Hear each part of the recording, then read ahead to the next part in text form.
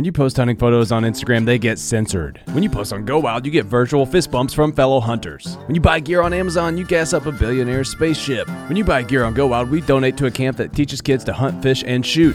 See the difference? Go Wild is a free social community built by hunters for hunters. Join today at downloadgowild.com and I'll give you $10 just for setting up your account. And you'll keep unlocking Go Wild rewards as you share content because guess what? We like hunting pictures. Join at downloadgowild.com or in the App Store. The Houndsman XP podcast is fueled by Joy Dog Food.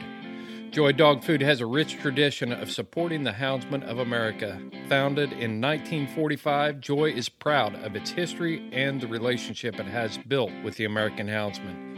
And in 76 years, there's never been a recall. Made with 100% American-made high-quality ingredients, Joy Dog Food has one of the highest calorie-dense formulas on the market. For 76 years, this made-in-America product has kept hunting dogs in the field day after day, season after season.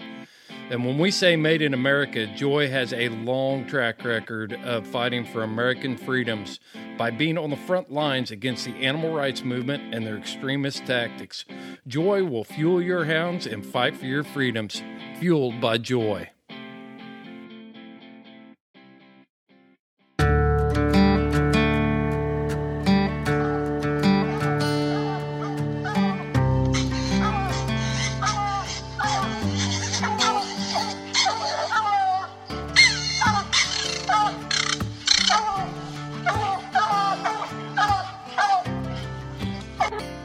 This is the Houndsman XP podcast.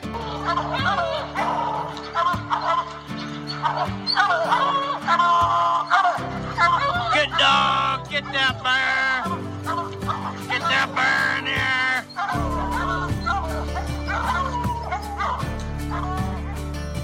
The original podcast for the complete Houndsman. Look at your coat of go, Justin Hyde. We're gonna get him! The podcast that represents our lifestyle of extreme performance. Get up there! Get him! Get him! Yeah! Good boy! Good boy, Ranger! Uniting houndsmen across the globe, from east to west, north to south. You know, if you're going to catch a cat or a lion, you know, you have to have teamwork. We take you to the wildest places on earth. Yeah, so how many days a week do you spend out there? As much as I can, to be honest with you. Anytime that I get, I'm out there. Join us for every heart-pounding adventure on Houndsman XP. I'll tell you like I tell everyone else, I'm going to hunt whether you're here or not, so you might as well be here.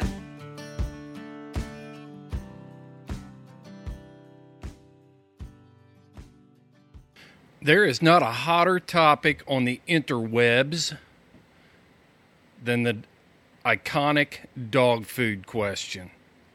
A lot of questions out there about dog food, and there is not a hotter brand on the market for houndsmen right now than Joy Dog Food.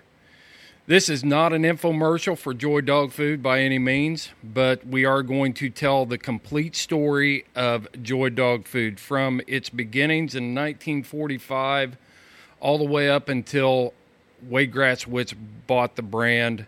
We are talking to Chip Kohser Sr. He was at the ground level of the development of Joy Dog Food. Why do we want to talk about Joy Dog Food? I'll tell you why I like talking about this topic. As houndsmen and a hunting community, we have to find and support brands who support us. We can't simply be in that race for the bottom, that race for the cheapest price. We can't buy into the hype. There are a lot of brands out there who will step up and put a picture of a hunting dog on their bag and then market it to the hunting public. Joy Dog Food has been instrumental in developing the lifestyle that we have right now. And you're going to hear that when Chip and I talk about the beginnings of how they mixed the original dog food, the name changes, how they got the name, how they came up with formulas. It's going to be a little bit technical in the middle, but eventually we are going to get to how important the Kohser family was and Joy Dog Food was in PKC youth programs, super steaks, the very things that make our world go round are being talked about in this. You're going to be surprised. Mr. Kohser had a close personal relationship with Jarvis Humphers. And with Jarvis's recent passing, we spent some time at the end of this also to pay tribute to a true innovator in the coon hunting world. And you'll hear how Mr. Kohser describes Jarvis Humphers and how he brought coon hunting into the modern era and put us on center stage. This is an episode packed full of history. It's an episode packed full of old stories, funny stories. It's just a great episode that we get right down to business on this thing and talk about Joy Dog Food. Yes, they are a sponsor of this show, and the reason they are is because I believe in this company. They're not marketing their brand to me and then using their dollars and funneling it off to organizations and movements and things that undermine our lifestyle. Give Joy Dog Food a look. Give this podcast a listen and see if you don't agree with me that this is a brand that deserves your support. Guys, the Old South Dog Box is rocking, and we're going to get the tailgate down. It is time to dump the box. Southern Hound Hunting Magazine is the most comprehensive magazine that represents your lifestyle as a houndsman. If you can hunt it with a hound, it is being covered in the pages of Southern Hound Hunting Magazine. You also get an in-depth look at the men and women who are engaged in this lifestyle, living it every day to the fullest.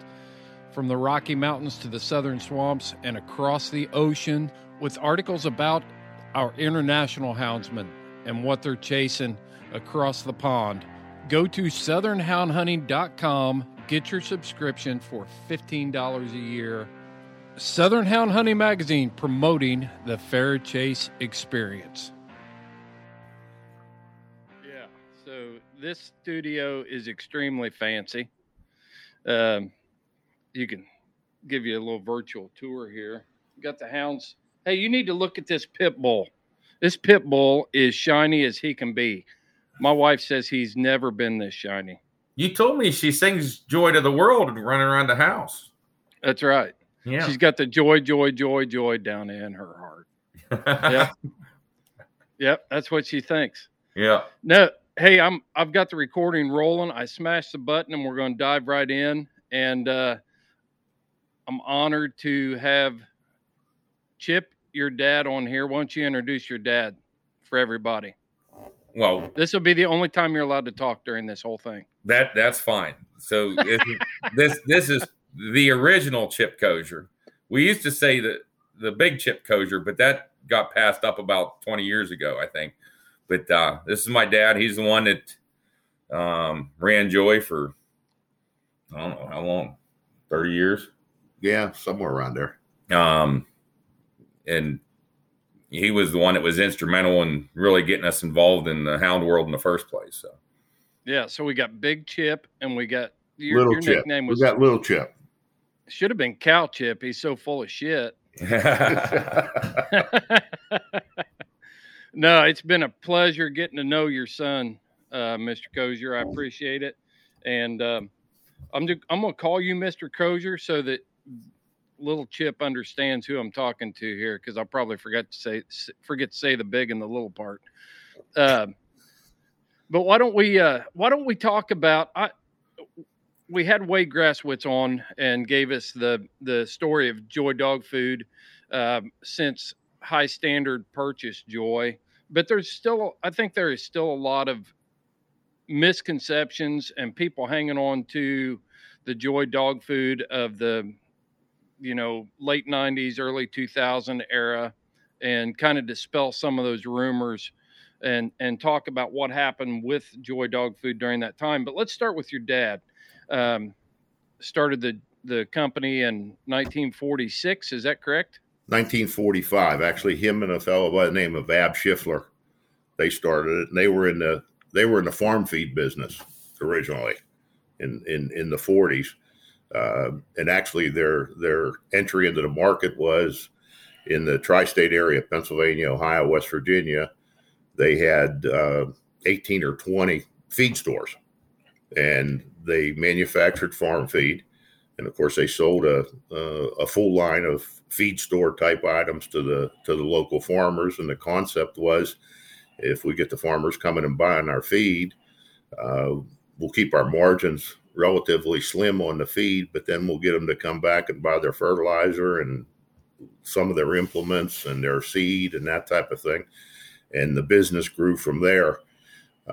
In 1952, 1953, they started using some common ingredients they were using in farm feeds, and actually started mixing a dog food blend with a shovel on the floor of the feed mill. No kidding.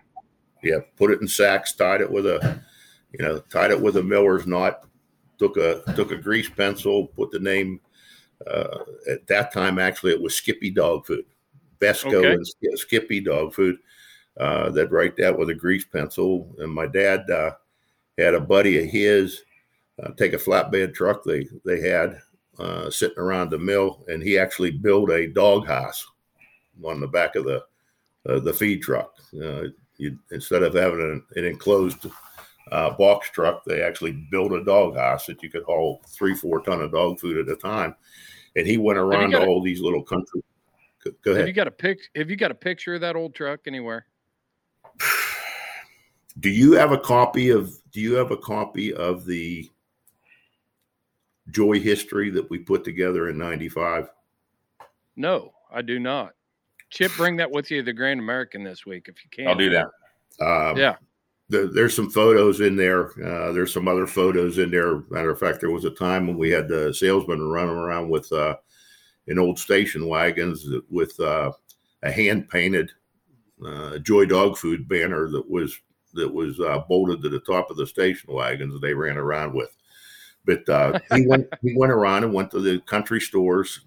At that time, a lot of your grocery stores, you didn't have supermarkets, you had grocery stores. He'd go around those country stores and give them a line about this dog food that they had and ask them if he could put a few bags in there. And he'd come around in a couple of weeks, and if they sold it, they could pay for it. And if they didn't sell it, he'd pick it up and carry it and get it out of their way.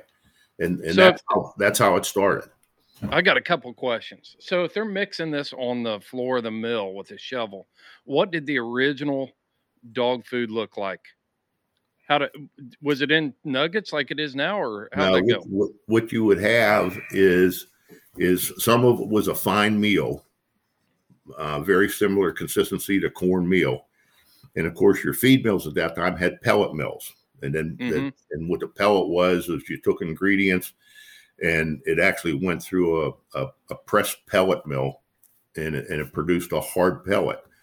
And to get your meat products, you had to use a pellet mill, obviously, and they would use rendered meat and bone meal, and they would use that in some of their chicken feeds and other animal feeds as well. Certainly, the balanced nutrition wasn't what it wasn't the way it is today, or even the way it was 30 or 40 years ago. They started that, and then in turn, in the early 50s, actually, Purina developed the first extruder for dog food. Okay. And that an extruder produces a product similar to what you see out there today. We didn't have an extruder, but we had an apparatus called a kibbler, and you could take grain products and you could run them through there, and it would actually make it would be like a grape nut cereal, but it would be about a 1/4 inch in diameter, and you'd mix that with the meat pellet. And that was the old Joy kibble, and that's what they started out with. But in 1950, early in 54, they were selling a product for a couple years in printed bags called Skippy. General Foods at that time and I don't know if they still do, they had a trademark Skippy for peanut butter. And they became offended that, some little upstart outfit out of Pennsylvania was using their name, and they threatened to sue Best Feeds, who was the company. And my dad and Ab Schiffler sat down, and it was going to cost them $5,000 to retain an attorney to try to fight with General Foods, and they didn't have $5,000. Right. So Ab Schiffler had they raised dachshunds, and he had a bitch that had produced some pretty nice pups named Joy. And so they decided one night, sitting in Ab's kitchen, actually they were using Mrs. Schiffler's stove to conjure up some dog food mixes, and they decided to change the name to Joy. And in '54, they started marketing the dog food as Joy Dog Food. And the farm feed was still the big deal at that time, not the dog food. But they were able to get this Joy Dog Food into some of the little grocery chains and that throughout the tri-state area, and then on down into Virginia, and developed it from there. For many years, the primary business was the old line country wholesalers. Once again, you didn't have very many supermarkets in the 50s. And that was their entree. They eventually hired a few guys that were salesmen, and what they would do is they'd go out, spend a week in a given territory, whether it was down around Richmond, Virginia, or it was up in New York State or even New Jersey. And they would spend a week going around to all the customers and actually writing orders.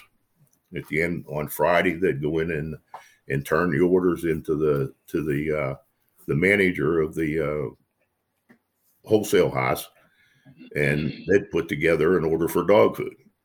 And I've got some questions when you get when you get a chance.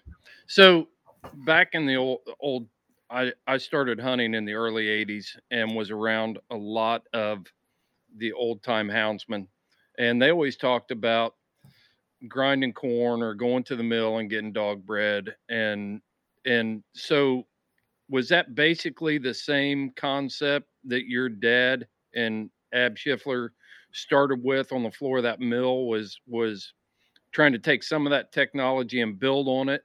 Did they have other customers that were coming in and mixing dog bread and just thinking, man, we got to come up with a dog food? Well, the one big difference was most of those guys that were mixing home gruels, if you will, or dog cookies or dog cakes or dog bread or whatever the case might be, in order to use their meats, in many cases they were getting scraps from the butcher shop. Mm-hmm. But it wasn't very stable. I mean, you had to feed it within the next few days or it would go rancid. And obviously that wasn't good for the dog. So that became a constant thing. And a lot of those, I remember guys cooking up their home gruel in a cauldron. They'd have a pot sitting outside and they have some. Describe what was in that. It would have meat scraps. It would have fat. Of course, you wanted fat for some energy. And in a lot of cases, they would use cornmeal. Mm-hmm. Once again, it all depended on what was available. In certain parts of the country, cornmeal was much more prevalent than wheat middlings or ground wheat. When you got out in the Midwest, wheat was much more prevalent than corn at that time. And they'd mix that. In some cases, they'd come up with a few vitamins that were being used for cattle or sheep or whatever the case might be, and they'd throw some of that in. And I'm sure a few of those guys, they had some secret home stuff that they'd try to mix in there, and they would try to develop formula, but consistency wasn't there. Obviously, stability wasn't there. Mm-hmm. They were constantly having to cook dog food, and that was a problem they had. The one advantage that we had is whenever you were using meat and bone meal that was rendered, it had stabilizer on it to keep that fat from going rancid. Now, in the early days, that rancidity would be deterred for maybe a month or two. As things have developed, now you have products that are even if it's high fat, it's stable for a couple of years. But early on, that wasn't the case. But what they were able to do is, obviously, they had ingredients available that the guy wouldn't have available on the farm or in his kennel, and they were able to blend that. And because they were buying ingredients for other purposes, they had sources that you wouldn't have if you were just doing it yourself. So Exactly. that's what they did. The one thing that Purina did when they come out with that extruder was you were able to take your grain type ingredients and your meat ingredients, and you were able to combine those into the same piece of dog food. And that was obviously a big advantage. You didn't have two different types of particles, because you would get some dogs that would pick out one versus the other. And actually early on, it wasn't common for dogs to ever be fed dry dog food. Number one, it wasn't very tasty. And number two is it didn't have a composition that worked well for the dogs. People used to feed their dogs, and if the dogs didn't eat it in the first 15 or 20 minutes, you pulled the pan. Right. Because you're worried about it going sour. Mm-hmm. So that technology developed in the So from my standpoint, what I'm seeing and what I'm imagining, because all I can do is imagine this process, what you're telling me is the dog food industry developed into a consistent pellet where you're trying to get the same amount of meat base, grain base, everything into an individual kibble, so the dog can't go through and just pick out the cracklings or just whatever he's going to eat. Is that accurate? Yes. And plus, even from the standpoint of on the manufacturing side, if you have different size pieces or different shaped pieces, you think about it and you have it in a bin and you're bringing it down to a bagger. And the same as with anything, those pieces would start separating. You'd get more of one or more of the other. So to get that consistency, it was much better if it was all in the same shape and the same size pellet. But in the 50s, prior to probably 1956, 1957, the highest fat dog food that was available was about 5% fat. Now, if you think about the products you have today, 5% fat isn't very much. So obviously there was a lot of supplementation going on. And actually, Ab Schiffler, the guy that was in it with my dad, he did some research on the human side, and they found a product called BHA. Now, you don't use BHA today because be it real or be it fantasy, supposedly it has all kinds of health-causing gremlins. You know, if you see, it's like GMOs. Oh yeah, absolutely.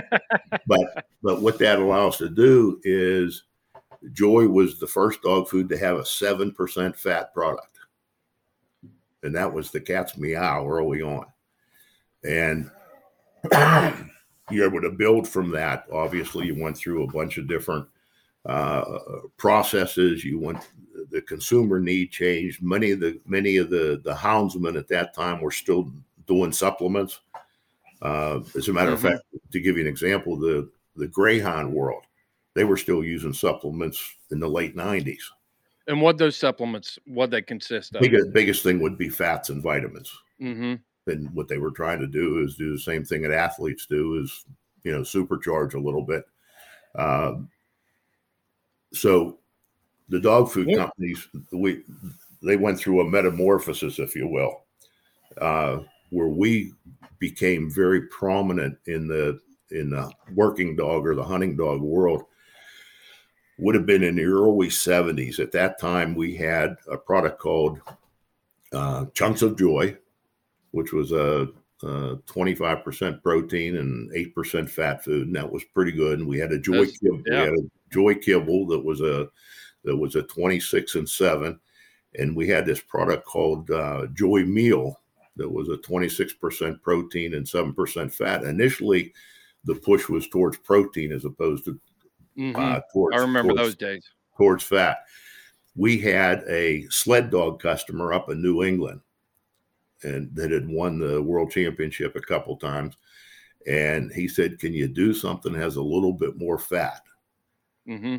So we piddled around with it, and this was actually before I was involved in the company. I was still in high school, and they figured out a way to get 10% fat and have it, number one, get it consistently on the product, at the same time keep it stabilized.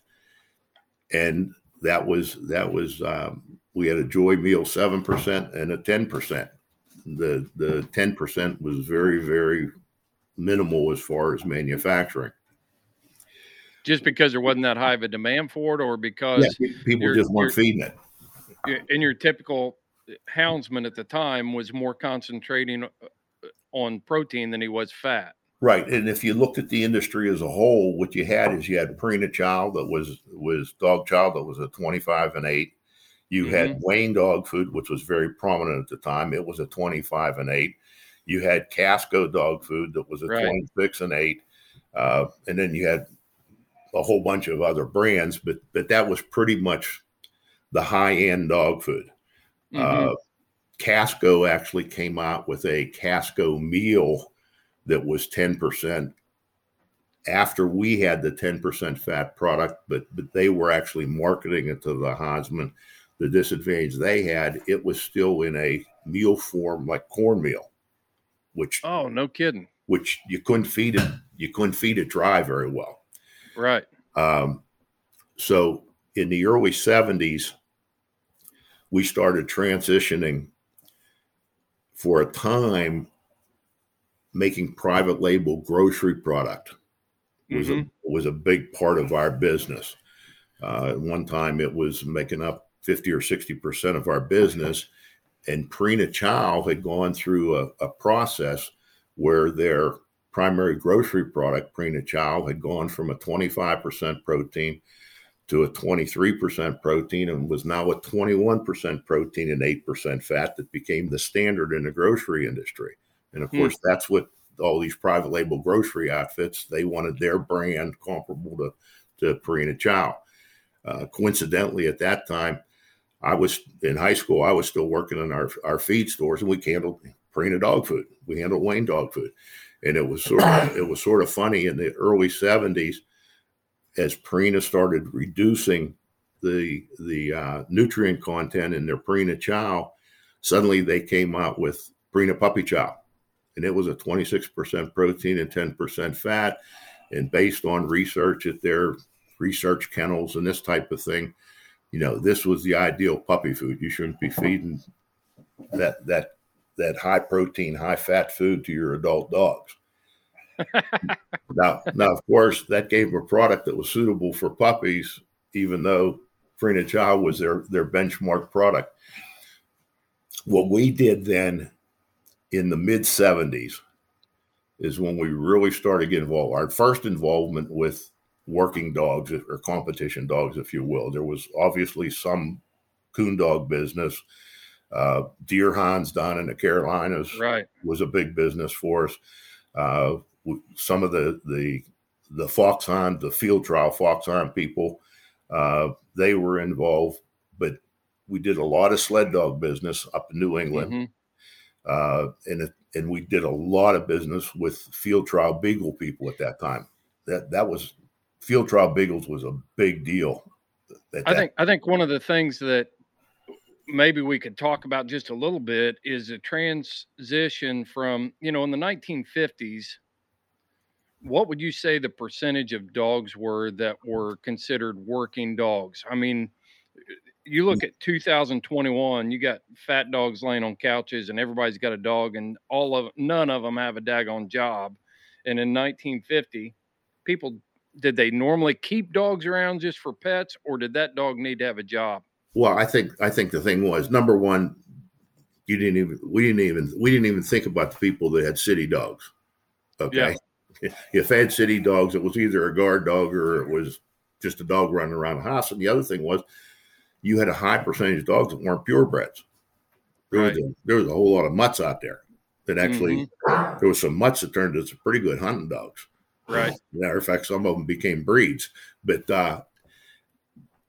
in the rural areas, you had urban and you had rural. You didn't really have suburbia back then. And in the rural areas, there was always dogs. Okay. Right. Now they might be dogs that just ran around the farm.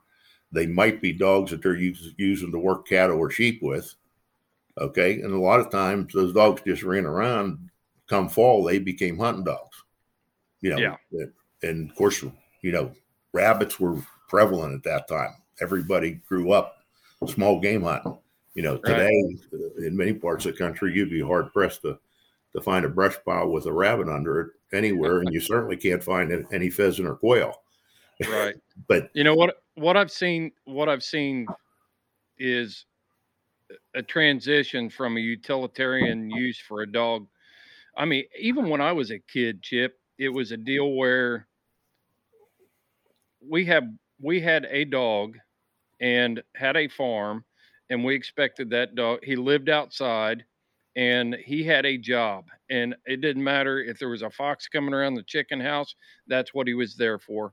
If we went to the creek to run a trap line, he went with us, and kept critters at bay or whatever. I mean, that was the life that I even grew up with through the 70s and 80s. And this whole conversation leads into my next question of when did you start seeing the shift from utilitarian use of a dog to having a larger pet market in the dog food industry? probably more so in the separation, I believe, occurred mostly in the 60s, and actually towards the latter part of the 60s. And although some of the competition areas, especially among the Beagle people, was very sophisticated, even back in the late 50s and the early 60s. But once again, you were talking about guys at that time, and totally different than the coon dog world. You had guys that had kennels that maybe had 20 or 30 brood bitches and 4 or 5 advertised stud dogs. And they'd raise 50, 60, 70, in some cases 100 pups a year, which is obviously different than the world that we're talking about in the coon dog world, where if a guy has 3 or 4 good gyps and a stud dog, maybe an older stud dog, and one that they feel's coming on, that's a coon dog kennel nowadays. Right. Yeah. People had more dogs. They had more space. They had more land to hunt on. I remember when we first started working with folks out in the Midwest, you'd go coon hunting and you'd never leave the guy's farm, even if you had a dog that covered some distance. Well, obviously that's not the case. Probably the most dramatic one, and I know it's not our primary topic today, was I remember the Foxhound field trial people. They had their big championship down in Laurinburg, North Carolina every year. Well, they let 450 dogs loose off the table at the same time. Yeah. And one of the places where they cast dogs was Dead Dog Road, because 5 or 6 years before that, they mistimed when the train was coming through, and there was 50 dogs killed in 5 minutes because there was a pack of 200 foxhounds a quarter mile away from the railroad track that ran in front of the train. Wow. as it was coming down the track, because the train had been delayed an hour. And obviously that was crazy. I mean, there was guys riding horses and riding them pretty hard, just keeping up with the pack. I remember one day sitting on a hillside overlooking a cotton field, and we saw the fox come through, and here comes 75 or 80 dogs on their tail, and they hadn't harvested the cotton yet. I mean, you talk about a whirlwind. I mean, because the cotton was ready to pick. So they weren't doing in a pen at that point in time. They were doing outside. The pens were a new phenomena, and they were running on the outside, and here comes 80 dogs running through a 100-acre cotton field that was ready to be picked, and just cotton flying everywhere.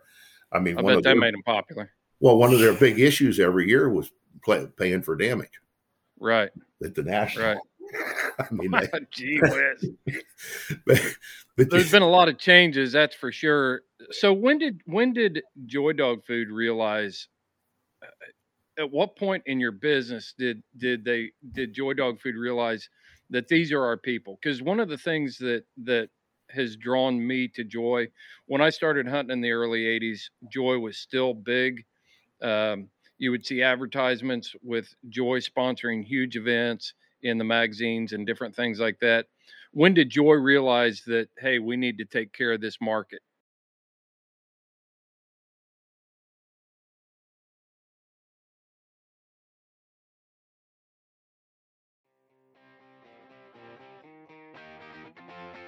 Briar Creek Kennels is your complete hound hunting outfitter. Boots, lights, collars, and tracking equipment. Dog boxes, kennel supplies, collars, clothes, squallers. Whew, they have it all. Briar Creek Kennel is a Garmin and Dogtra dealer. Owner Chris Girth will ensure Briar Creek Kennel customers will get top of the industry customer service. Whether you purchase from their website or you find them at a major coonhound event, Chris and his staff will share expert knowledge and experience about every product they offer. Chris Girth is a top competitor and breeder of hounds. He knows what gear you need to be successful. Look for Briar Creek Kennels on the web for a complete online store or look at their fully stocked trailer at any major coonhound event. Briar Creek Kennels, offering a hound hunting public generations of excellence. Mid-70s, about 1970. I got out of school in 75. Got to work actively in early 76 with the dog food side of it. Initially, I worked with our grain purchasing department, trading grain, soybean, and wheat and this type of thing with a grain broker working through the Chicago Board of Trade.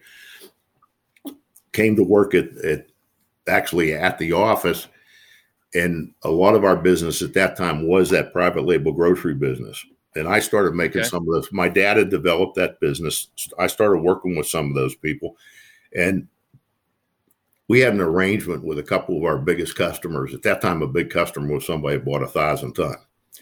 And basically the arrangement that we worked with them for a number of years, and it was successful both ways, is 4 times a year we'll come up with a promotion that you could run in your grocery ad on Wednesdays. Back then everything was newspaper advertising, and would work with you and would pick a product and a size. Might be a 25-pound size, might be a 5-pound size. And what we would do is we would agree that for a 30 or 40 day period of time, we would sell to them that individual item at cost. Now, they would pay our regular margins on the rest of the line, but we would do that 4 times a year. But the rest of the time, they merchandised our product like it was their own product. We made money, they made money. Well, it got to the point where there was a whole bunch of other people getting in a private label business, and everybody was cutting everybody's throat. And it got to the point where they weren't satisfied with you making money 8 months of the year and just breaking even 4 months of the year, because somebody else was willing to swoop in and give them the deal. And of course, you had although we all had formulas, but the end result, the 21-8 product, in most cases, everybody could make a 21-8 chunk style dog food. And that's what they wanted. And the manufacturers would purchase the packaging.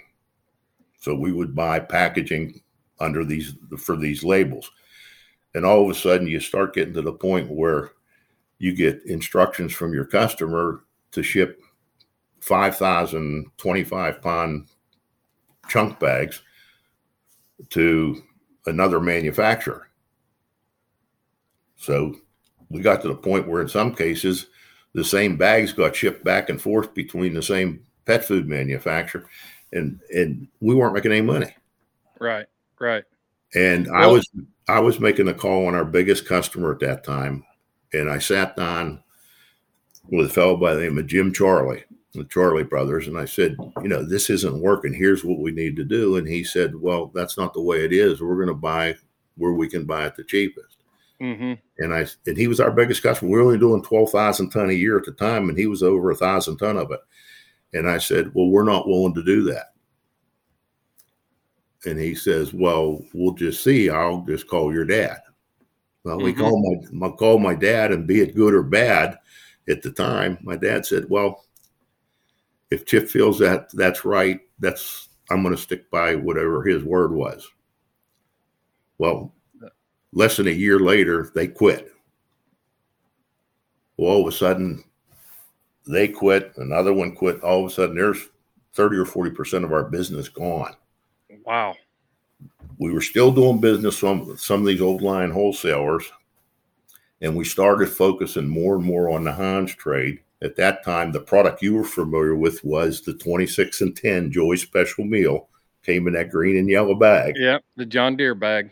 Okay, and that was that Joy meal that we originally had developed for those sled dog guys. And we started pushing the idea of, the right balance, 26% protein, 10% fat. And we started featuring that product versus the old kibble and the chunks.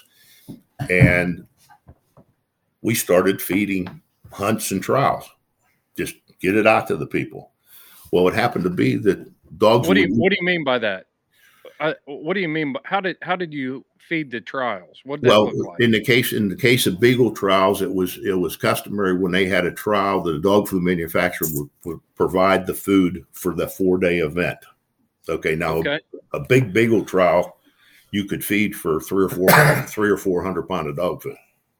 Okay, and would make the dog food available. Then it as our popularity improved, it got to the point where we said, you know what, we aren't going to beat our head against the wall and have 4 or 5 other dog food manufacturers in there. If you want us to take care of your trial, and at that time we were also providing all of their printed supplies. In their case, it was their judges' books and their field trial, what they called their brace books and their heat sheets and all this type of stuff. And we said, if you want us providing all this stuff, we'll do it for free. But we don't want anybody else's food on the grounds during the event. Right. And some people squawked about it, and some people didn't squawk about it. Well, it finally got to the point where if it was an event that we weren't feeding because of the popularity of our product, the only other product at that time that was in the same category nutrition-wise was Purina High Pro, that was considerably more expensive. And that old Casco meal, which wasn't very good if you wanted to do anything to feed it wet. And it got to the point where a lot of the prominent people, if Joy wasn't feeding the event, they started buying Joy and carrying it with them. And obviously that had a positive effect on the other people that experienced that. And that's where it developed. And initially it was a lot with the Beagle people, and then it would spin off because our business at that time was pretty much relegated to the East Coast. If we wanted to go west, we had to ship by rail. And that's obviously a much bigger inconvenience than shipping by truck. The business model was, let's get into these events, these competition events, let these guys see how their hounds perform on it. And then after they leave, they find Joy and they become a Joy customer. Right. Up until that time, the focus was on the supply side. Find the wholesale house, find the retailer, and push the product in front of the customers, and hopefully they pick it up and they like it. By starting to work with events, be it Beagles or Coon Dogs or whatever the case might be, our focus then was we're going to create the demand, and hopefully we can find somebody that's close enough to them where they can get the dog food. So we took some of those old line wholesalers and we made them distributors. And in exchange for distribution is then, at that time, we gave them a protected territory. I still have a map here that has, 30 or 40 states on it. We were distributing at the time that actually had lines on the map. Yeah.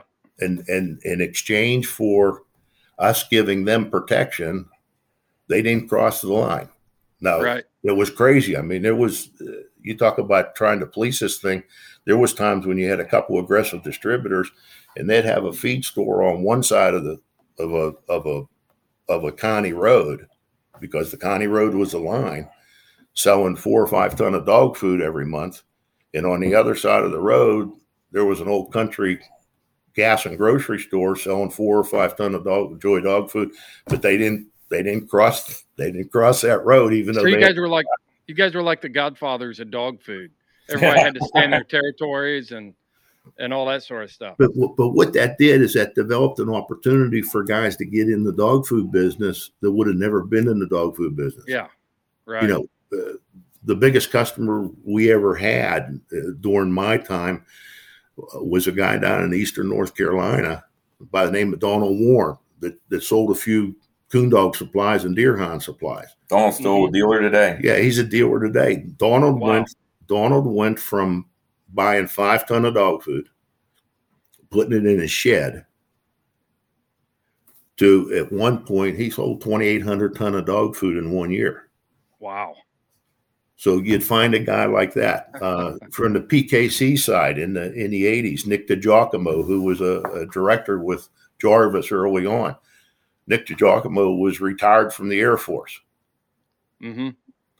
And he had access to a building. And him and my dad were talking one day, and we had guys out in Oklahoma, at that time mostly coon hunt guys, that wanted Joy dog food. Well, shoot, the closest thing we had was Tennessee.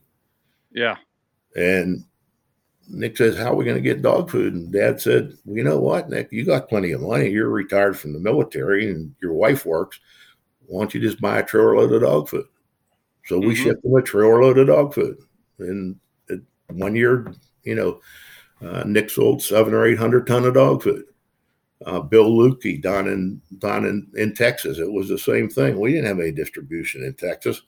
But we went out and we bought the permits for our truck so we could deliver to Texas. And eventually we were going as far as New Mexico, delivering out of Pittsburgh.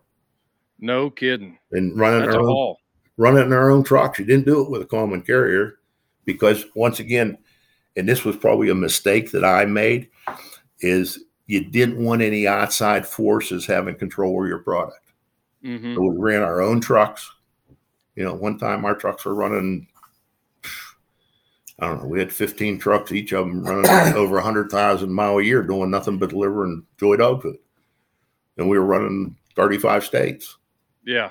And many of these guys, North Carolina 1 year, we had 5 distributors. We sold 11,000 ton of dog food in the state of North Carolina 1 year. What year would that have been? Early 80s, general? No, that would have been mid-90s. That would have been mid-90s. So what you did is you developed a framework where a guy could become a dog food distributor. In some cases, a pretty good sized business. In many cases, they didn't have any business background. They didn't have a business relationship. Would sit down with them and come up with a plan for them to go to the bank to borrow the money to come up with the first $8,000 they needed for a trailer load of dog food. And it grew from there. We first got involved to any serious degree with the coon dog world, probably as far as big events, probably the Grand American was the first good size event, and we're still involved today. And obviously we don't do that exclusively. That was UKC, and Purina owned UKC at that time. Right. UKC owned Purina, if you will. That was a tough world for us to get into. And when we first got involved with PKC, we only had one distributor in Eastern Kentucky, and we only had one distributor in Central Tennessee. We had none in Mississippi. We had nothing beyond that area. And of course, we know that's PKC's world down there. It wasn't Michigan and Pennsylvania and New York. That was UKC world. And I believe our first serious involvement in the Midwest was probably with the old ACHA. Before we get to all of that, I want to get to that part too. But one of the main questions, or one of the main comments I see when somebody goes on social media and asks about Joy dog food, you commonly see people say, yeah, I fed it back in the early 90s, and then something happened to it and they either couldn't get it or the quality went down in around the year 2000 or so, and it kind of fell off the radar for Houndsman. What happened to Joy dog food during that time? My mistake. I wasn't trying to call you out. I just No, wanted to. no, it was Yeah. absolutely my mistake. I was making the calls, and we had products that we knew that worked. Okay. Mhm. Probably the biggest thing that kicked that was whenever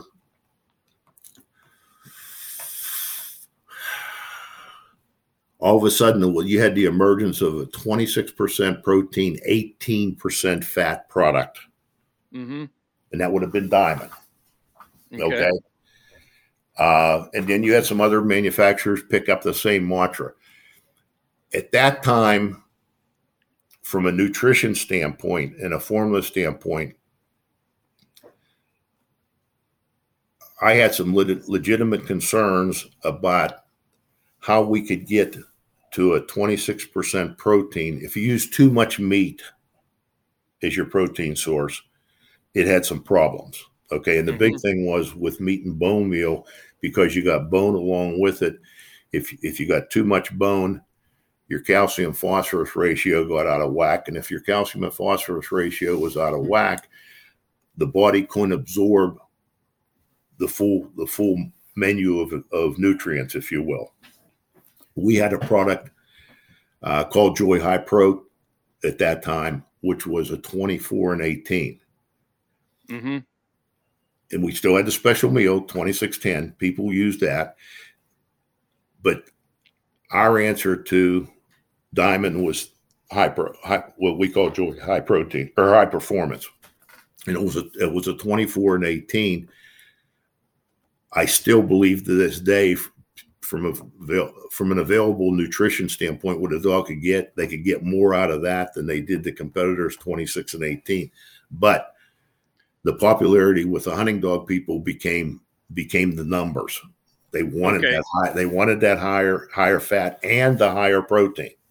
Let's talk about those higher numbers, because that's what you always see whenever the dog food conversation comes up.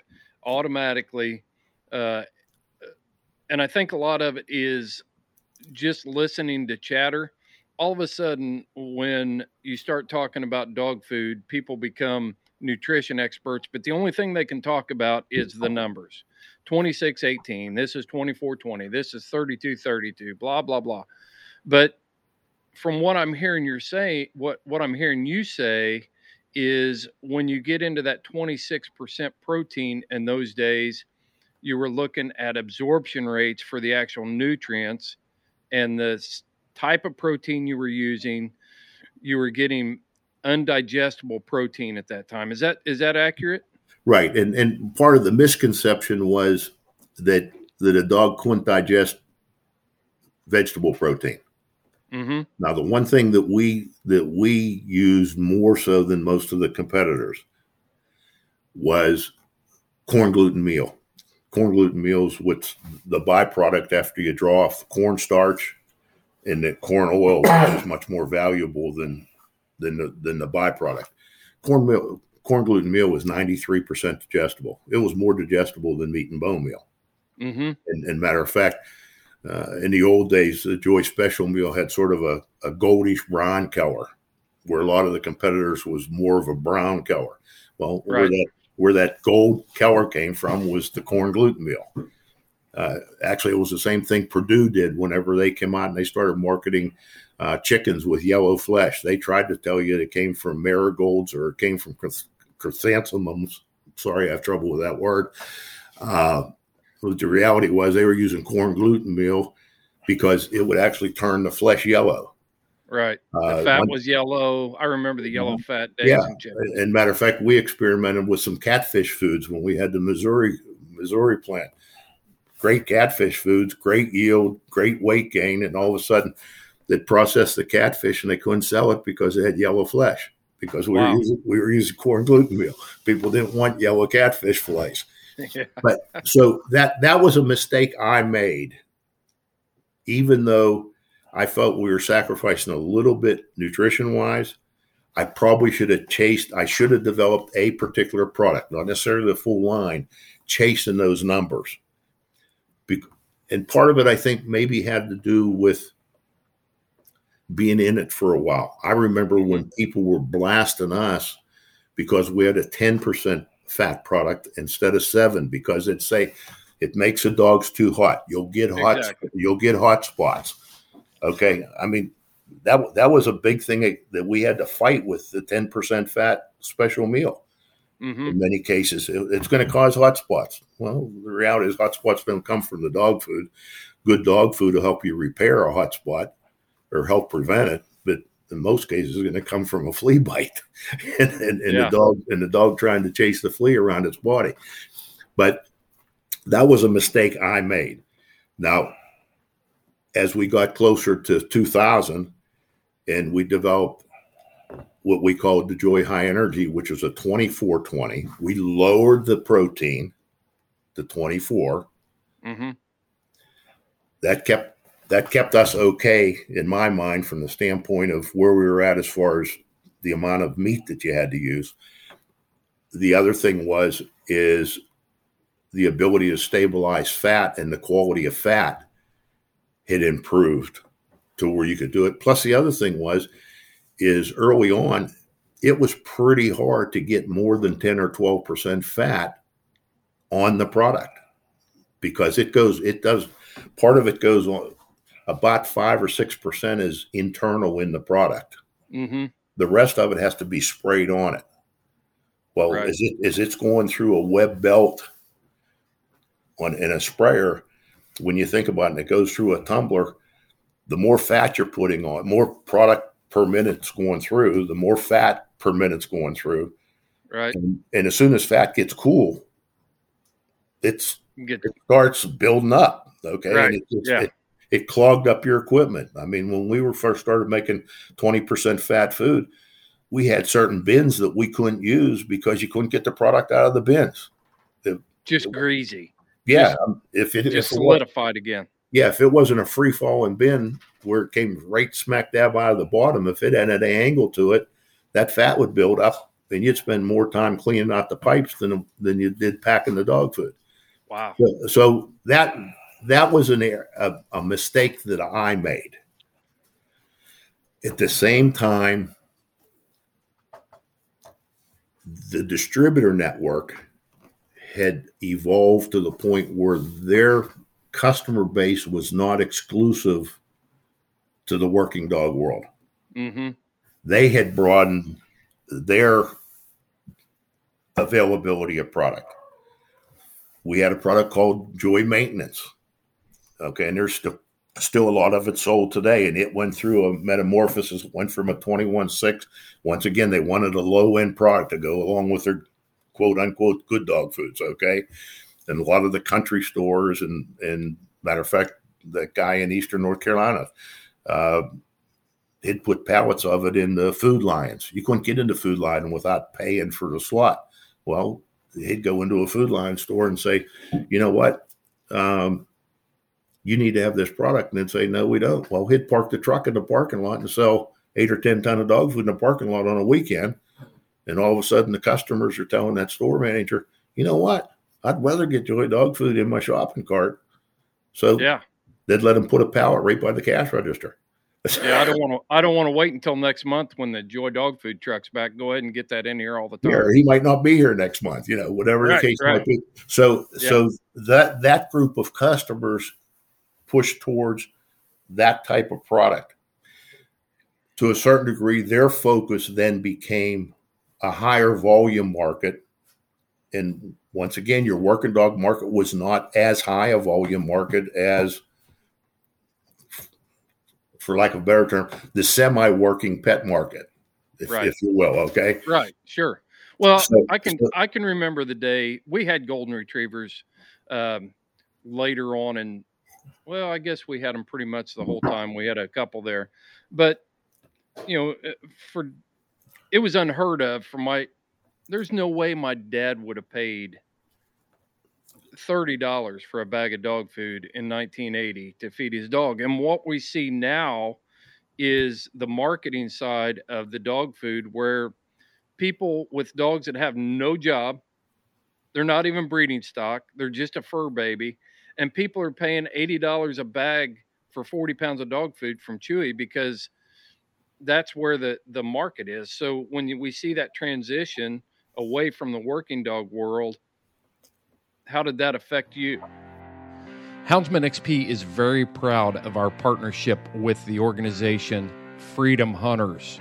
Freedom Hunters is a nonprofit organization that takes America's veterans hunting from field to field, from the battlefield to a field near you when you volunteer your time to take America's warriors hunting with you and your hounds. It's easy.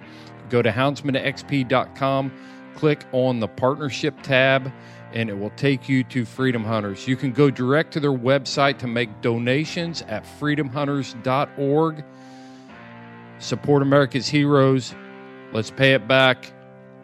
Visit Freedom Hunters at freedomhunters.org or go to houndsmanxp.com and you can find them on our website, From Field to Field.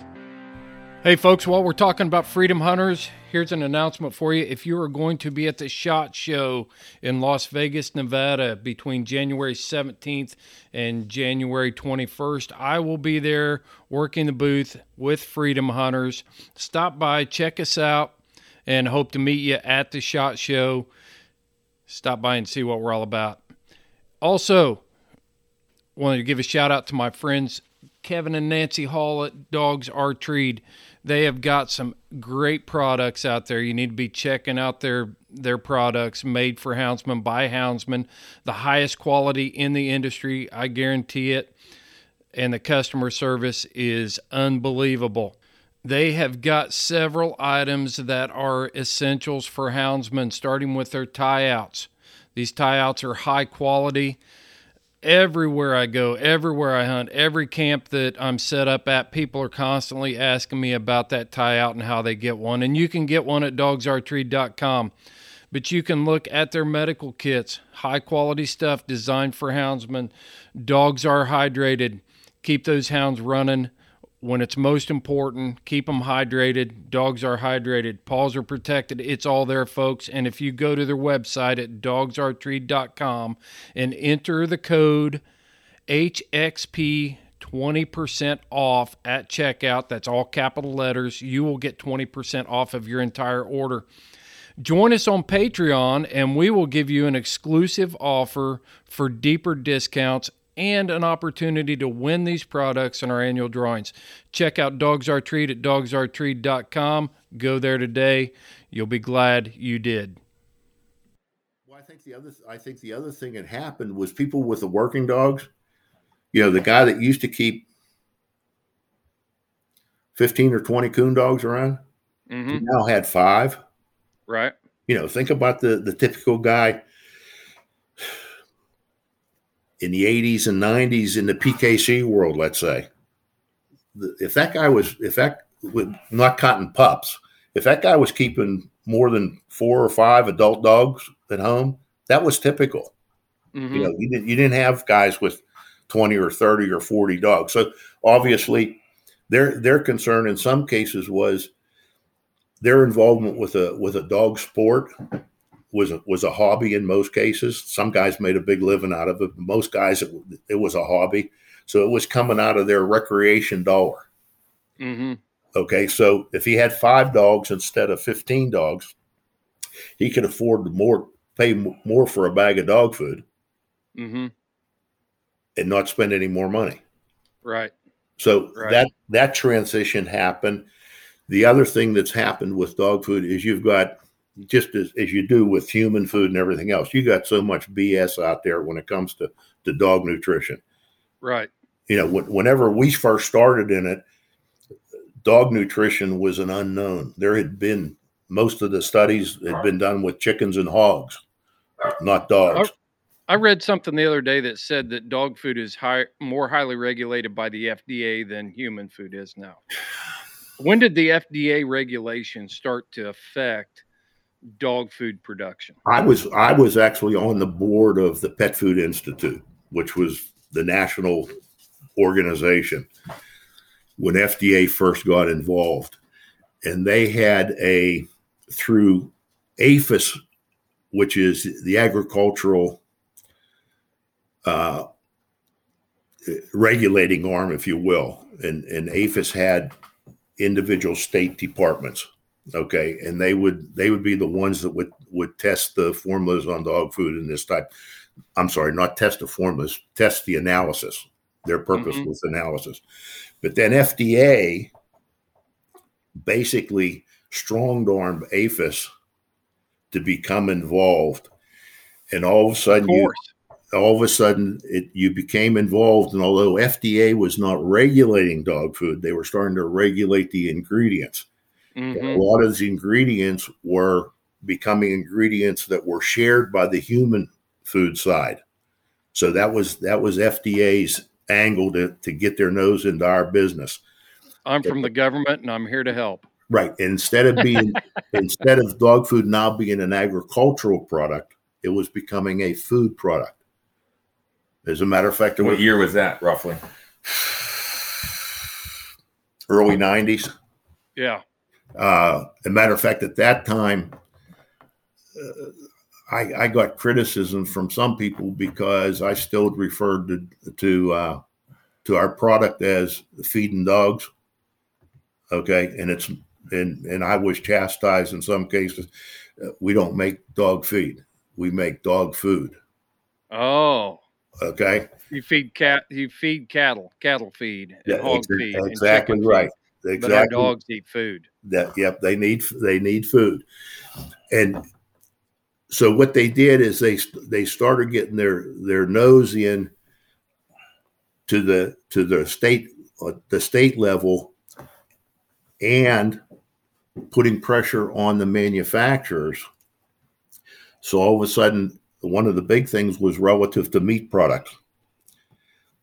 It was common practice, and I still say that it's safe. And some people would argue with me, but my son gets his ability to argue probably from me, so we'll have that debate. Is if you have a cow that dies during calf birth, okay, that was considered a downer. Okay, you either took it if you took it to a rendering plant, or the rendering plant picked it up, they skinned it, they sold the hides, they ground up, in this case they took the guts out, or at the very least they slashed it and they flushed everything out, they flushed the blood out, and they would grind that, and then they would render it into meat and bone meal. Well, today probably very few manufacturers are using a meat meal or a meat and bone meal that comes from dead stock. Right. It's virtually all coming from human scrap side. So obviously those costs go up. They forget about the fact that downer cow that they rendered, they're getting the high grade fat that's coming off it. That's going into cosmetics. Okay. Yeah. All types of stuff that people were using to make themselves beautiful and healthy was coming from that same dead cow. You had the phenomena for a while that people said, we had people used to criticize us as, that dog food plant, they're killing horses. Well, the reality was horse meat's pretty good quality food for dogs. But horse meat in the United States after about 1960 was extremely expensive because people weren't killing horses. Okay. Right. And that was the last thing you used, because if you wanted horse meat for any reason, it was 3 times as expensive as beef. Then you had the thing where, if you remember, the mad cow disease. Oh yeah. Okay? Yeah. Well, I think a lot of the perception around downers is there was something wrong with that cow, so we can't dare feed our dogs that sort of thing. I wouldn't eat it, so I'm not going to allow my dog to eat it. And I think it's just something that we've seen in our culture with our dogs getting away from that utilitarian use of a dog. And honestly, I can tell you that these 2 dogs laying on the couch behind me right here don't need a high performance dog food. They simply don't. It's they need the nutrition to be active and stay alive and be healthy. But to think that I need to feed them a premium dog food to achieve that, I think we've been duped by the pet food market and marketing and different things like that in these days. So Chip, I'm going to start feeding them a different dog food. Well, and the reality is, if you're feeding them the same dog food that a high performance working dog needs, you probably can't feed that dog little enough to keep that dog from being a pain in the neck. Exactly. Arguing that they're hungry all the time. Okay. Because there's still something to be said for an animal as well as people from the standpoint of the satisfaction side that, okay, I feel like my stomach's okay. I've got something in it. But you think about it, if you have a 60-pound dog and you're feeding top of the line performance food, you probably ought to be feeding maybe a cup a day. Right. That dog is not going to be happy eating a cup a day. That's exactly right. I tell my wife all the time her pit bull's fat. And of course, modern vets will look at them and say, oh, their weight is really good. I really like it. Well, they're used to seeing obese people come in with obese dogs into their pet veterinary clinic.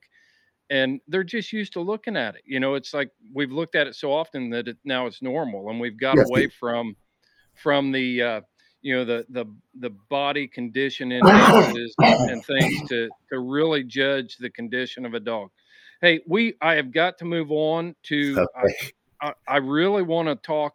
Jerry Mull told me one time that if it was not for you, Chip Kohser, that there would be no PKC youth program. So I think that's a good place to dive into how Joy Dog Food has supported Houndsman and hound competition and youth programs and all sorts of things. And I also want to talk about Jarvis Umphers. Jarvis just passed. And you had a very good relationship with Jarvis for a number of years. And I want to touch on that for our listeners. I'm the type of person that I don't care if Diamond or Purina or whoever is making the best dog food. If they are not supporting my lifestyle, then I'm not going to support them. If they're not supporting me as a houndsman, then I'm not going to support them. So does that make sense? No, it absolutely does. And actually that was something that we probably banked on. That if this is something where we want to do something together, and the Houndsman or the Houndsman group provides one piece of that, and if in fact we as a vendor to them, if you will, or to their members, can supply another piece of it, then do we both get everything we want? Probably not. But if we both get what we need, that's a win. You know, which you don't. It's a mutual loyalty. Yeah, it's of mutual benefit. And the reality is, I think it's in any other type of deal, is if both sides don't come away from it satisfied, it was not a good deal. Both sides of an equation has to feel like their needs were met. And the one thing that we did when we first got involved seriously with the Coon Dog World, like I said early on, we were involved with the Grand American and the old ACHA. I remember whenever Purina come in and bought the ACHA registry, I was at the meeting. Okay, and Purina was making a big deal. They wanted control of this. Well, what they didn't know whenever they got the registry is old Clovis had a 4-drawer file cabinet, and that was the ACHA registry, and that's all they got for their big dollars that came from New York. Good for Clovis. You remember Clovis, okay? And we're sitting there in the meeting, and my dad and I are sitting there, and of course we knew Clovis and the other guys, and we knew how we operated, and they're making this big pitch with, the New York slicks come in from AKC. Well, actually, it was AKC, not Purina. I apologize. Okay. AKC wanted that registry, and they're dickering back and forth, and we're sitting there smiling at each other, and Clovis looks over and winks. We knew what he had. He knew what he had. They didn't know what he had. So they were dealing with an unknown, and the old boys that were directors of ACHA, they made out okay. And I guess AKC thought that they got a good deal. But I think from that, and I don't know when my dad first interacted with Jarvis. I'm guessing it was probably maybe the ACHA World Hunt, the Little World Hunt, one of those events. My dad died in 95. He was active in the business until 93. And probably for the 7 or 8 years prior to that, my dad spent cumulatively probably 8 or 9 months of the year on the road. Okay. And for many years, my stepmom, Judy, traveled with him. Mm-hmm. And what he did is he went from event to event to event to event to event. And it might be something as big as the Grand American, or it might be as big as the old ACHA Little World Hunt, or it might be a bird dog sanction trial where there was 15 entries. Right. But he was someplace. I mean, there was times when we'd go 2 or 3 weeks. I didn't even know where he was at.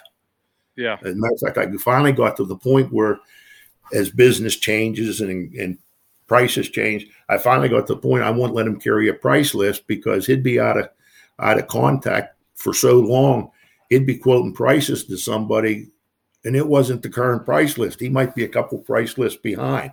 He'd get somebody like Nick DiGiacomo and tell him he could get a trailer load of dog food delivered for $8,000. Well, guess what? That was 6 months ago. It's $8,500 now. Right. Okay. And Nick's upset with me because I just jacked his price $500 on 20 ton of dog food. Okay. Right. So I finally told Dad, I said, don't make me and you both look bad. I said, don't quote prices anymore. I said, just deal with people.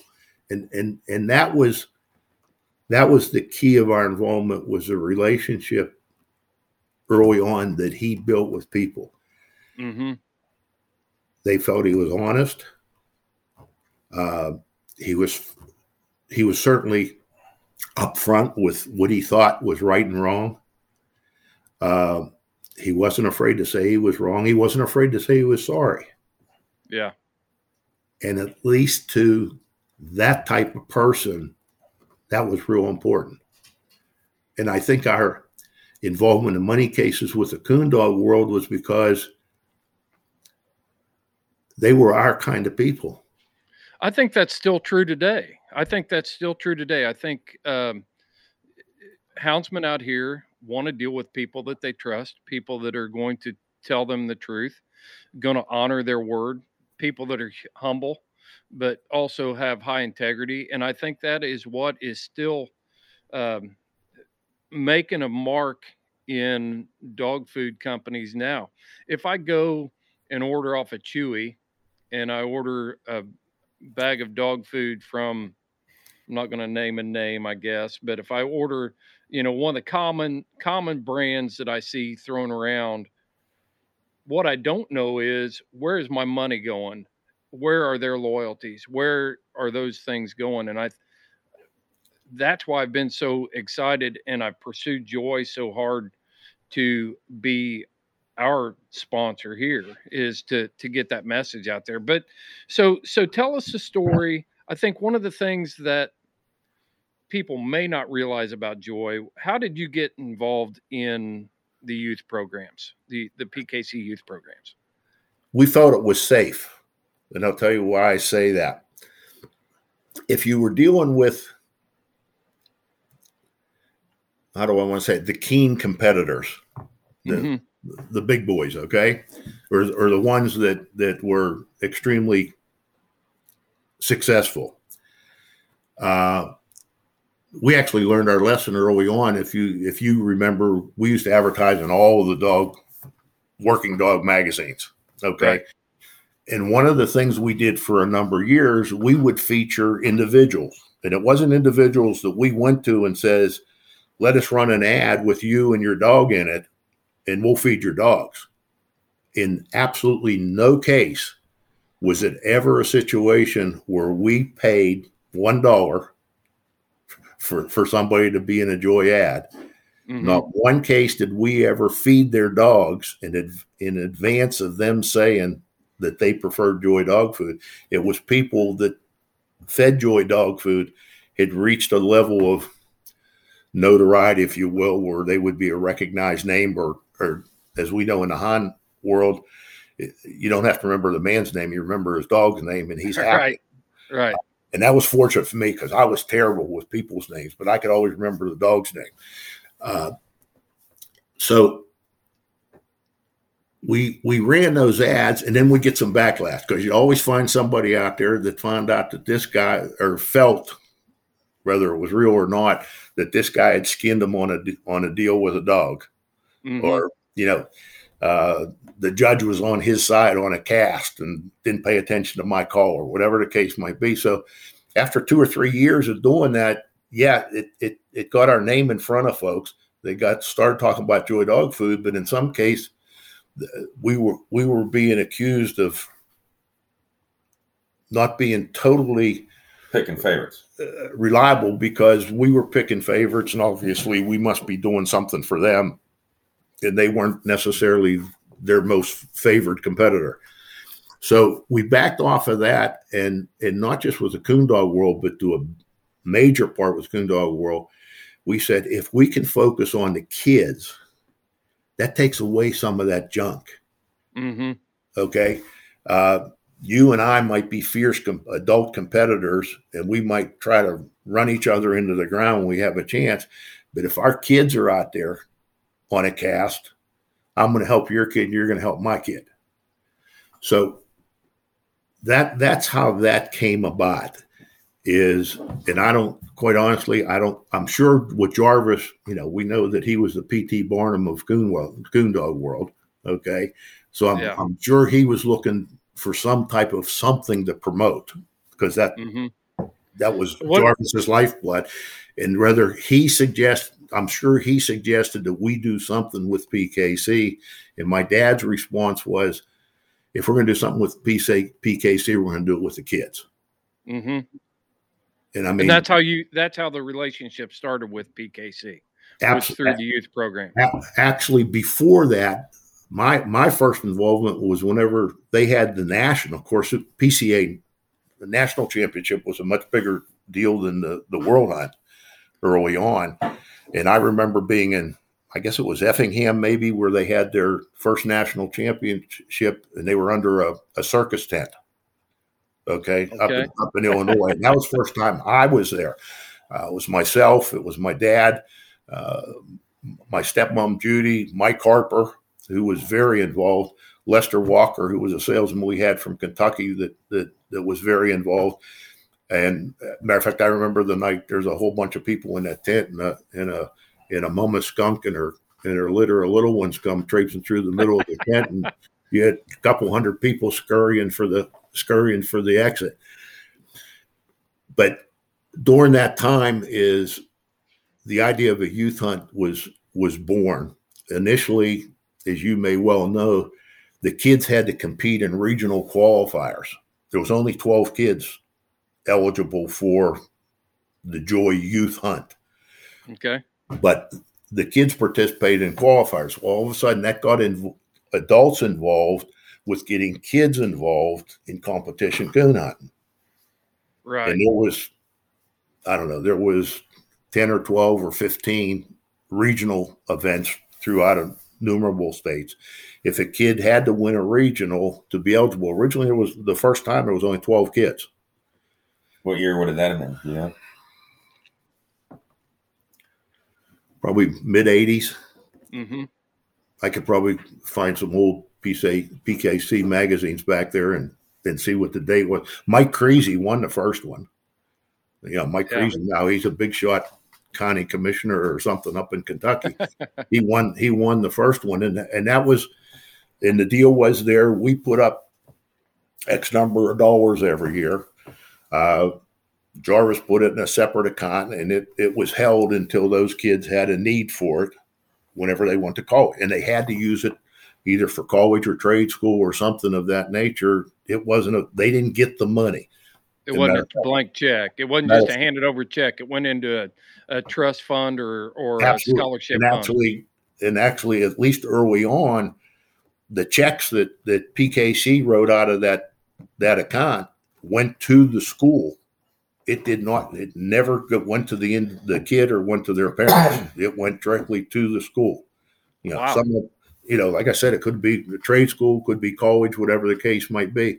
I know Chip ran into one of the kids, Duran Link, that won multiple times a few months ago, and Duran says, Joy Dog Food paid for my college.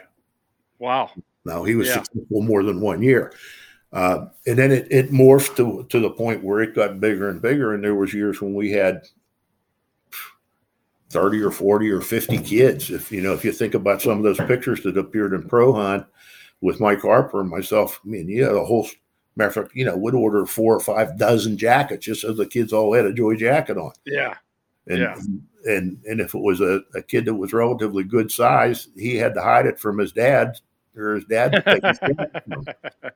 I actually was able to fit in Duran's shirt jacket from whenever Duran was a kid, and I'm not a little guy. but it was all about the kids when they went, and of course that all happened at Aurora. Actually, I think early on, I think the first year was not at Aurora, it might have been at Mayfield, but Aurora was whenever the thing really expanded with a bunch of kids. We took them to a place called Willow Pond every year for a luncheon, and it was for us and the kids.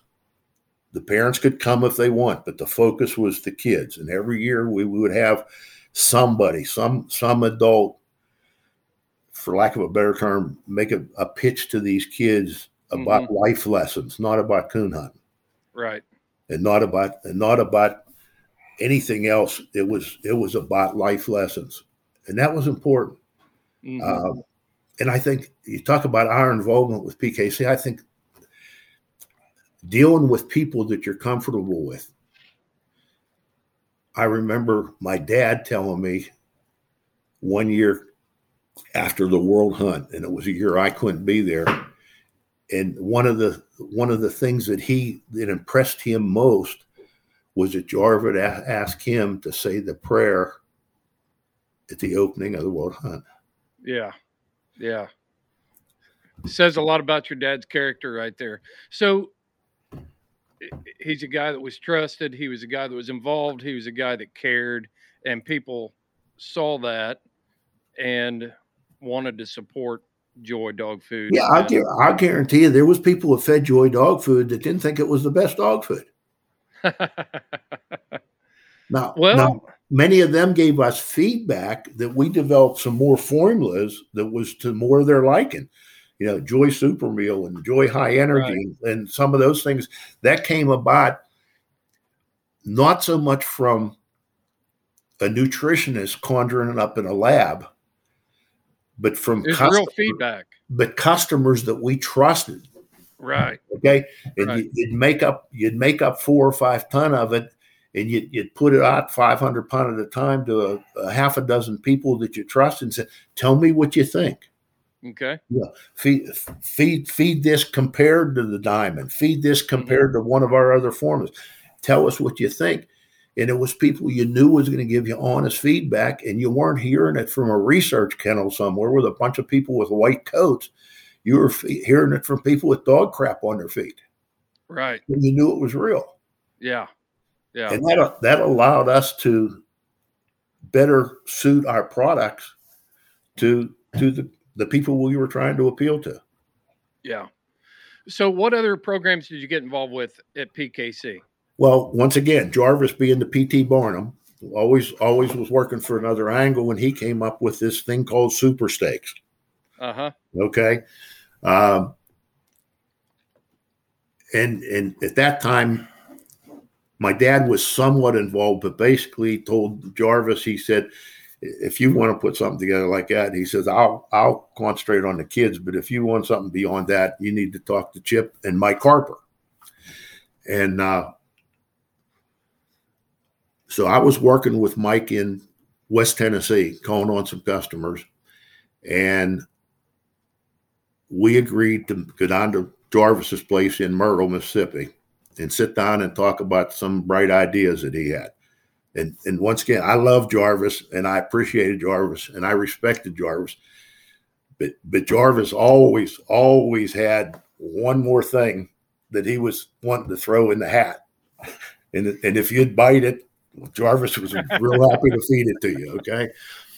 And matter of fact, I remember saying to Mike, what's Jarvis really up to? And he said, Chip, I honestly don't know.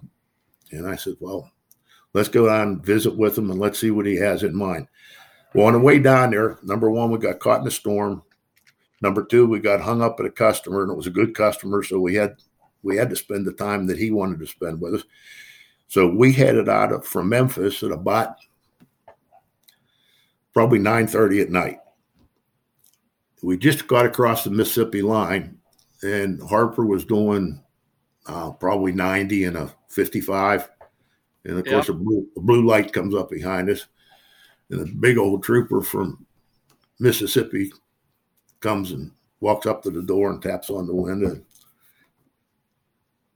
says, you know why I pulled you over? And Harper, if you were ever around him, the typical West Tennessee accent, you could only half understand him. I finally got to the point after working for me for about 8 years, I could actually understand what he said. Matter of fact, he would give speeches sometimes at PKC, and somebody like Roy Trummel would turn around to me and say, what in the world did he say? Yeah. So anyhow, he's mumbling back and forth with this big old cop from Mississippi. And finally, Mike pulls out his license and his registration, and found out his registration had run out 6 months before. So now we're in a big world of hurt. So they talked for a little bit longer, and finally I said to the trooper, I said, we're not trying to avoid anything. If there's a ticket involved, so be it. He said, well, where are you going this time of night? We're going to Myrtle, Mississippi. We're going down there to meet with a guy that's involved with coon dogs. Well, it turns out his daddy had coon dogs, and that conversation went on for another 15 or 20 minutes. Well, finally, we left with Mike getting a warning and a promise that he would send in his registration on the truck as soon as he got home. So we get to Jarvis's about 11:30 at night. Mm-hmm.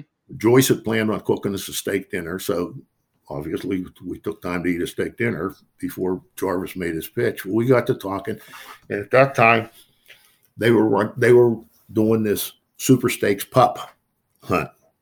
It was in its infancy. And Jarvis says he wanted to do something to push the pup side of that. And it finally settled out that what they were going to do is they were going to have a pup of the month based on whatever points they earned during that month. They would publish it. In those 12 pup of the months, they would be eligible for a hunt. And he had decided that he had made some type of arrangements with Lady Luck Casino that it would be held at the casino. And he felt, well, that would be a good draw because the guys would bring their wives because their wives would want to go shopping and they'd want to be go play the slot machines or whatever. And he says, but I need sponsorship. And I said, Jarvis, you've got all kind of money coming from the Super Stakes stuff. Why don't you just reach into your pocket and pull some out? He said, obviously that money coming in had already been spent, I'm sure. And he said, well, we need to do something. And, we don't need to do something for all of them because there's some prestige involved. But, maybe we can do final cast or we may do cast winners. And I said, Jarvis, that's going to be too complicated. I said, if I'm involved in it, I said, I'm going to have to keep track of it. And I said, how many places you paid on or how many cast winners you paid on? I says, people are going to come up to me and say, why did you do it that way? And I says, and I'm not going to have a clue. I'm going to have to say, well, that was one of Jarvis's deals. So why don't we just make it simple? I says, we'll just make it winner takes all. He said, well, we don't do winner takes all. And I says, if you want me to pay for it, we're going to do winner takes all. More entry fees back in then, by the way. Right. Oh, right. I don't know, a couple $100. Well, there was no entry fee for that. Okay. There was no entry fee for that. He's already event. qualified. They had already qualified, but I think the World Hunt at that time was only $250, maybe. I don't know what it is today. And of course, I think it's 330 or 350, somewhere around in there. I haven't hunted it for a couple of years. and of course they had some free passes, but a guy could always Yeah. buy back in if he lost his Yeah. cap and whatever. But so I said, boy, money has a tendency to take this thing. And I says, and money doesn't give me a whole lot of exposure. I said, these guys all drive 4-wheel drive pickups. Or if they don't have a 4-wheel drive, they're driving 2-wheel drive out in the country. Mhm. They wish they had a 4-wheel drive and they're finding a buddy to ride with. I says, why don't we just give away a truck? Well, Jarvis really liked the money side of it more. And we went back and forth and back and forth, as Jarvis and I did many times for many years. Like I said, I loved him like a brother, but there was times when we argued like brothers too. And so finally he said, okay, if that's what you want to do, that's what we'll do. And that's what started the truck hunt. The truck hunt. And that was a big him from a marketing standpoint. I mean, here's a truck that's on the front of the magazine. Nobody had ever done it before. No. And it wasn't a lease. As a matter of fact, once again, how things get somewhat to the point where you scratch your head. Harper knew a guy who knew a guy who knew a guy who had a dealership. And, part of the thing was the very first year, they actually had one of their salesmen bring the truck down. Yeah. Well, after that, we developed a good enough relationship that they handed Harper an open title. No plates. He'd pick the truck up somewhere in Kentucky. Would drive it to Lady Luck. No plates, an open title, no registration. And this all came out of getting stopped by a trooper to begin with. Yeah. Because we actually finalized the plan at about 2:30 in the morning. Yeah. And Joyce is telling Jarvis we need to go to bed, and Jarvis said we ain't done talking yet. So the birth of the truck hunt happened at Jarvis's table, and Joy Dog Food bought the truck. Absolutely. And Wow. and then of course a couple years later it grew to the point where they had the handler of the month. Yeah. And then we did that. Then it just became known as the truck hunt. You're running for a truck ticket. What guys did changed the culture. Nobody had ever done that before, put up a truck for that. So even today, you've still got people that are running these open events, running for a truck ticket, going to, Lula, Mississippi and hunting for the truck. And it's still very prestigious. And to think that it all started around Jarvis's table. You've said it a couple times. You said Jarvis was a P.T. Barnum of coon hunting. And I'm sure you're saying that as a term of admiration. Absolutely. But one of the things I want to cover is, let's spend about 5 minutes here and just talk about Jarvis and what he did for competition coon hunting and the impact that he had and what his life meant to the modern day coon hunter in 2021. In my opinion, Jarvis took it to the next level, where the coon hunting world now had not 2 or 3 major events that drew people's attention, whether they were able to participate or not. But all of a sudden, you've got some podunk hunt somewhere that's got a $10,000 or $15,000 purse. Okay, Mm-hmm. Those things all were, in my opinion, were end result of this brainchild that was originally Jarvis's. And early on, there was a lot of criticism from the other organizations that PKC was all about money. It wasn't It wasn't about coon hunting, and I'm sure some of them are still singing that same song today. Still going around. Still goes around today. And from my view, and I had the opportunity not be intimately inside what was going on at PKC, but I was close enough to it that there wasn't the chicanery that PKC was oftentimes accused of by the other organizations. It was run pretty straight, and there was times when there was modifications that were or were not graciously accepted by everybody. But in many of those cases, I think they were changes that was absolutely necessary for PKC to survive. Jarvis didn't become a billionaire because of his involvement in PKC. I think he probably could enjoy a good steak once or twice a week, but that's about the extent that it got to. Right. And then you went through the evolution where Larry got involved. And Larry, the last thing he needed was PKC. But that was a necessary step, and now RD having, and RD was there early on, obviously with Jarvis. I mean, that's been his life for 30 years, or more.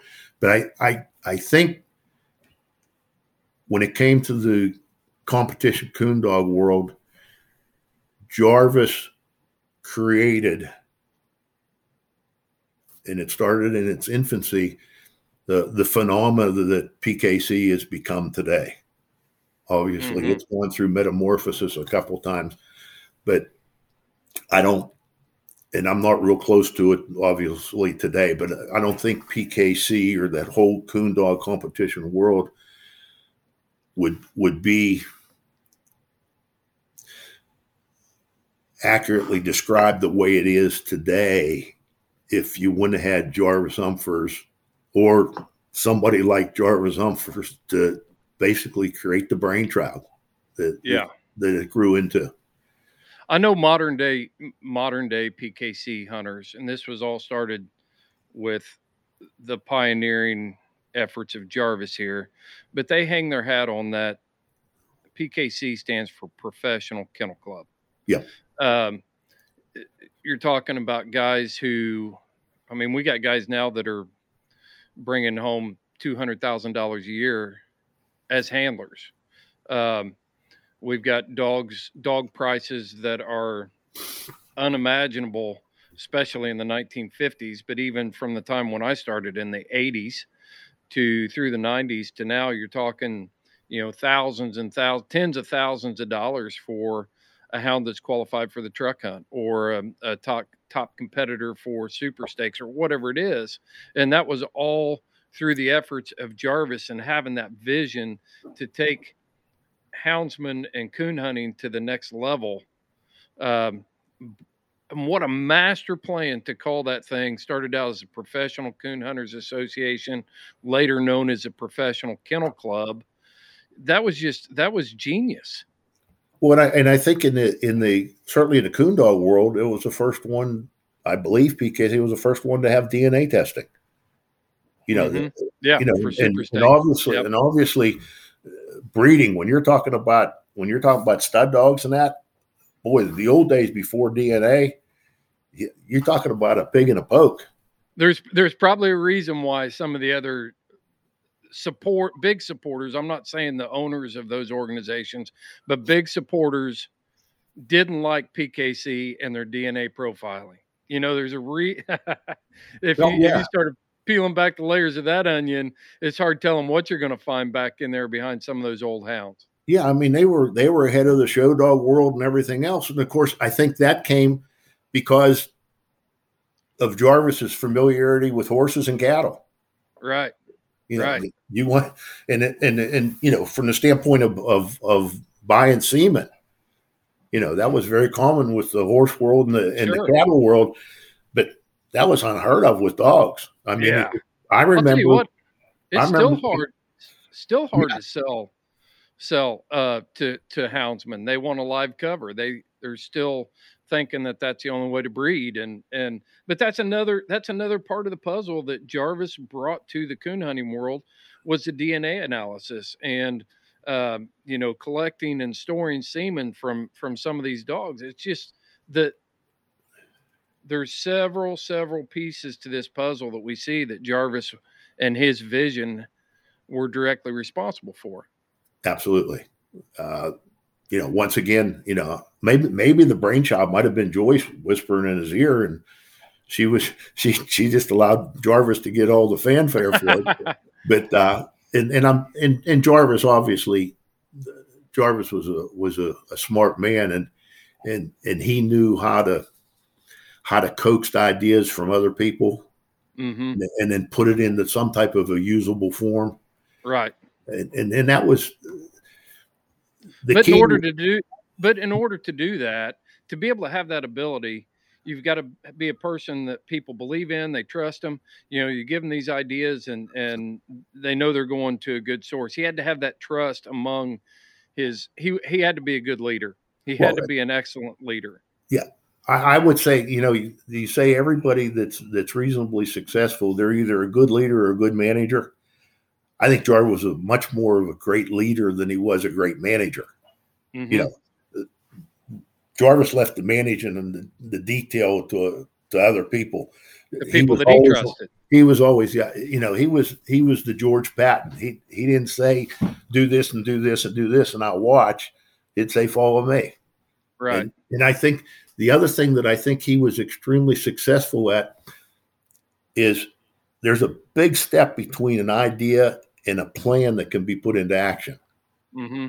Okay. And whether it was something he dreamed up in the middle of the night as an idea, or he heard it somewhere else, or somebody else suggested it, or whatever, it came on a windstorm.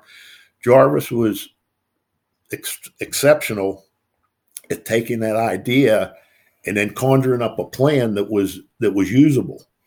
Mm-hmm. Because an idea is only an idea and it's only a dream unless it can be put into motion. And Jarvis would figure out some way to make it into something that worked. Wow. Yeah. That's a great tribute. Well, we are going to have to wrap this one up. Have you got any final thoughts you want to wrap up about Jarvis or Joy Dog Food before we sign this thing off? We're going to hear from little Chip one last time. I think, as I said, Jarvis, I considered him a true friend. I talked about the fact that what an innovator he was, but I think probably one of the biggest things, as I said before, would argue like brothers, but then would come up with something that worked and would stand shoulder to shoulder like brothers. And I think, at least from my standpoint, I might be small-minded, but from my perspective, and I know it was my dad's perspective before me, is you're willing to try almost anything with anybody, as long as when you put your shoulder to the wheel, the other guy's pushing on the other wheel just as hard. And man, that's kind of the way that's the same philosophy I use with the podcast, really.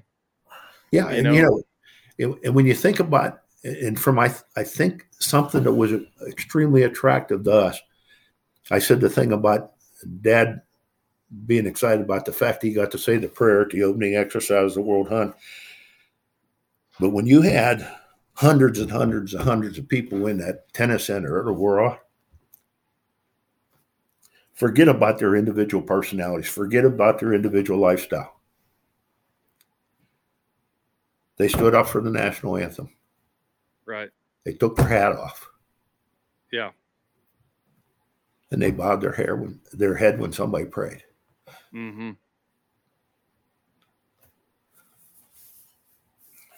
That says a lot about the character of Houndsman.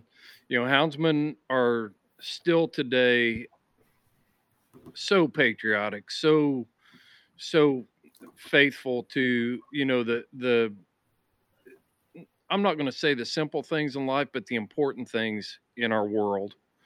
They still have their eye on that prize. They can be, we're a pragmatic group, but we also like to have principles in our life and stick to those principles. And I think that says a lot for Joy Dog Food and for you guys to be able, as a company and as a family, to be able to play a part in that just speaks volumes for you, Chip, and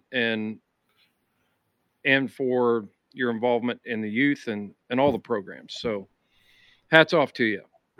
Thanks for talking to you. Appreciate it. Yeah. Chip, little Chip. Yes, sir. Hey, I want to thank you for setting this up. I sincerely enjoyed this conversation that I had with your dad. What a wealth of knowledge. So thank you for setting this up. No problem at all. It's good to bring him out of retirement every now and again. Man, I think we could have gone on for about 4 or 5 more hours and learned all sorts of things about dog food, the dog food industry. I know I didn't ask a lot of the questions I had, but and then the impact that Joy Dog Food had on competition coon hunting, and what you guys are trying to do now. So I mean, you guys are still trying to you're jumping back in the game now. Well, it's not like we're doing anything different. We're just following the footprint of what Dad and Grandpa did before us. Right. And starting it over again. Right. And I will jump back in for 1 second and remember the tie between Joy Dog Food then and Joy Dog Food today. That started with my dad finding some guy that had an old dog that was sleeping in a pup tent at the World Hunt and didn't have the money to get a motel room. Wade graduates. And Dad told him, he said, I'll get you a room. And Wade said, no, I'm okay where I'm at. And then Wade became a dog food customer. Right. Then he became a dog food dealer. And then he decided, well, he didn't want to just be Joy Dog Food, so he had to come up with his own brand. And eventually it went full circle. And for a while, he actually had to put up with me. But that was he probably views that as a very, very, very big blessing compared to putting up with my son. But I will say, I guarantee it. Chip will never be able to run a business the way I did, but he can sell stuff that I never could have sold. And I'm sure that's why Wade loves him. Oh man. I'm not gonna let you have the final word, Chip. Little Chip. That's fine. Dad gets the final word on this one. Guys, I really appreciate your time this morning. It's been great, and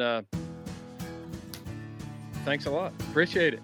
Thank you. Thank you. All right. Well, we're going to sign off with our tagline. Until next time, you follow your hounds and I'll follow mine.